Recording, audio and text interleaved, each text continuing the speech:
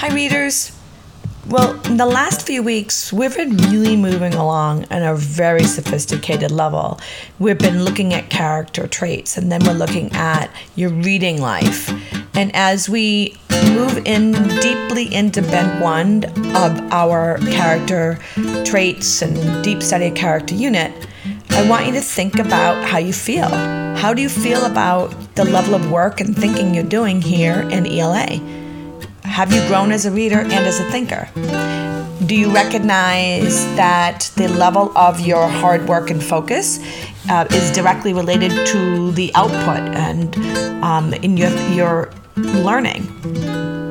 So I want you to also think about how you're becoming powerful readers and thinkers, and writing is a reflection of your thinking. And I want you to think about how you've grown, because now the work is becoming more complicated as we get deeper into the year. I want you to know that your work is going to be more complicated and you're going to be expected to do more. But I feel like based on what I can see, I know you can do it. I want us to also think about the characters in your stories.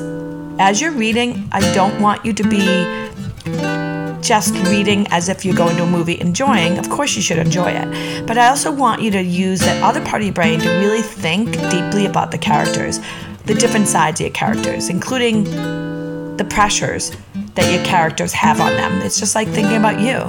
Think about all the pressures that you have in your life and how that might impact and influence your behavior. I want you to think about unlikable things too. So going forward, I want you to keep doing this good work, and I want you to keep pushing yourself to do quality work, not just with your thinking and your reading and your writing about reading, but quality work and grammar too. Always check your work for capital letters, periods, commas, because that's a simple thing to do. Today, I want you to think about how the setting of a story impacts the reader, impacts the character. So you might just say to yourself, well, I know what setting is, and you most likely do. But I want to remind you that setting is the time and place where a scene in your story occurs. That time and the place, it sets the mood and influences the way the characters behave. It affects how they talk, it foreshadows events, and of course it impacts your characters' responses. So when you take the setting in your story and you just look at where it takes place, the mood and the atmosphere, the time frame, all that is important to know. But today I want you to take that information and say, what if I took my character out of the setting, out of this time period, out of this particular place? Would my character act differently? How would my character act? And so that's the kind of hard thinking that I want you to do today. Today, what I'm going to do is I'm going to do a read aloud. And as I'm reading aloud, I want you to do this thinking work. Here's a tip. When the setting seems ordinary, like normal setting, like it's just a school, I want you to then not just accept that, but I want you to dig deeper. Okay, it's a normal setting, but I want you to think hard. I want you to think about, how is this setting, like let's say a middle school, like Gibbons Middle School, how does this setting matter or really doesn't matter?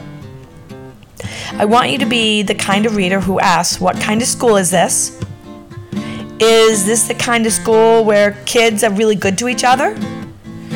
You know, how do the characters, the main characters and the side characters behave, and even the flat characters? And a flat character in a story is, you know, maybe someone on the school bus that you never really get to know that character, but they kind of fill in the empty spaces of a story.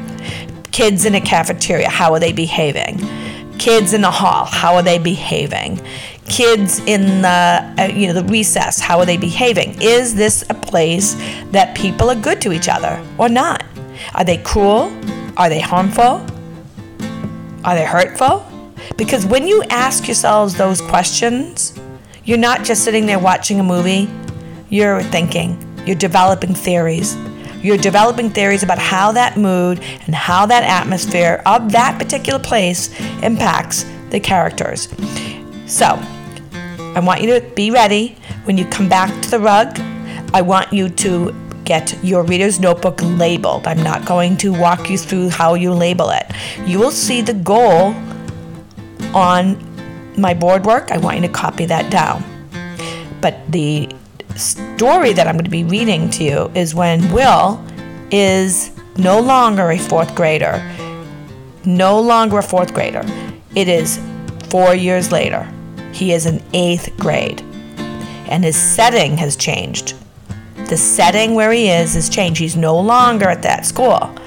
Pay attention to how the setting impacts the character in the story.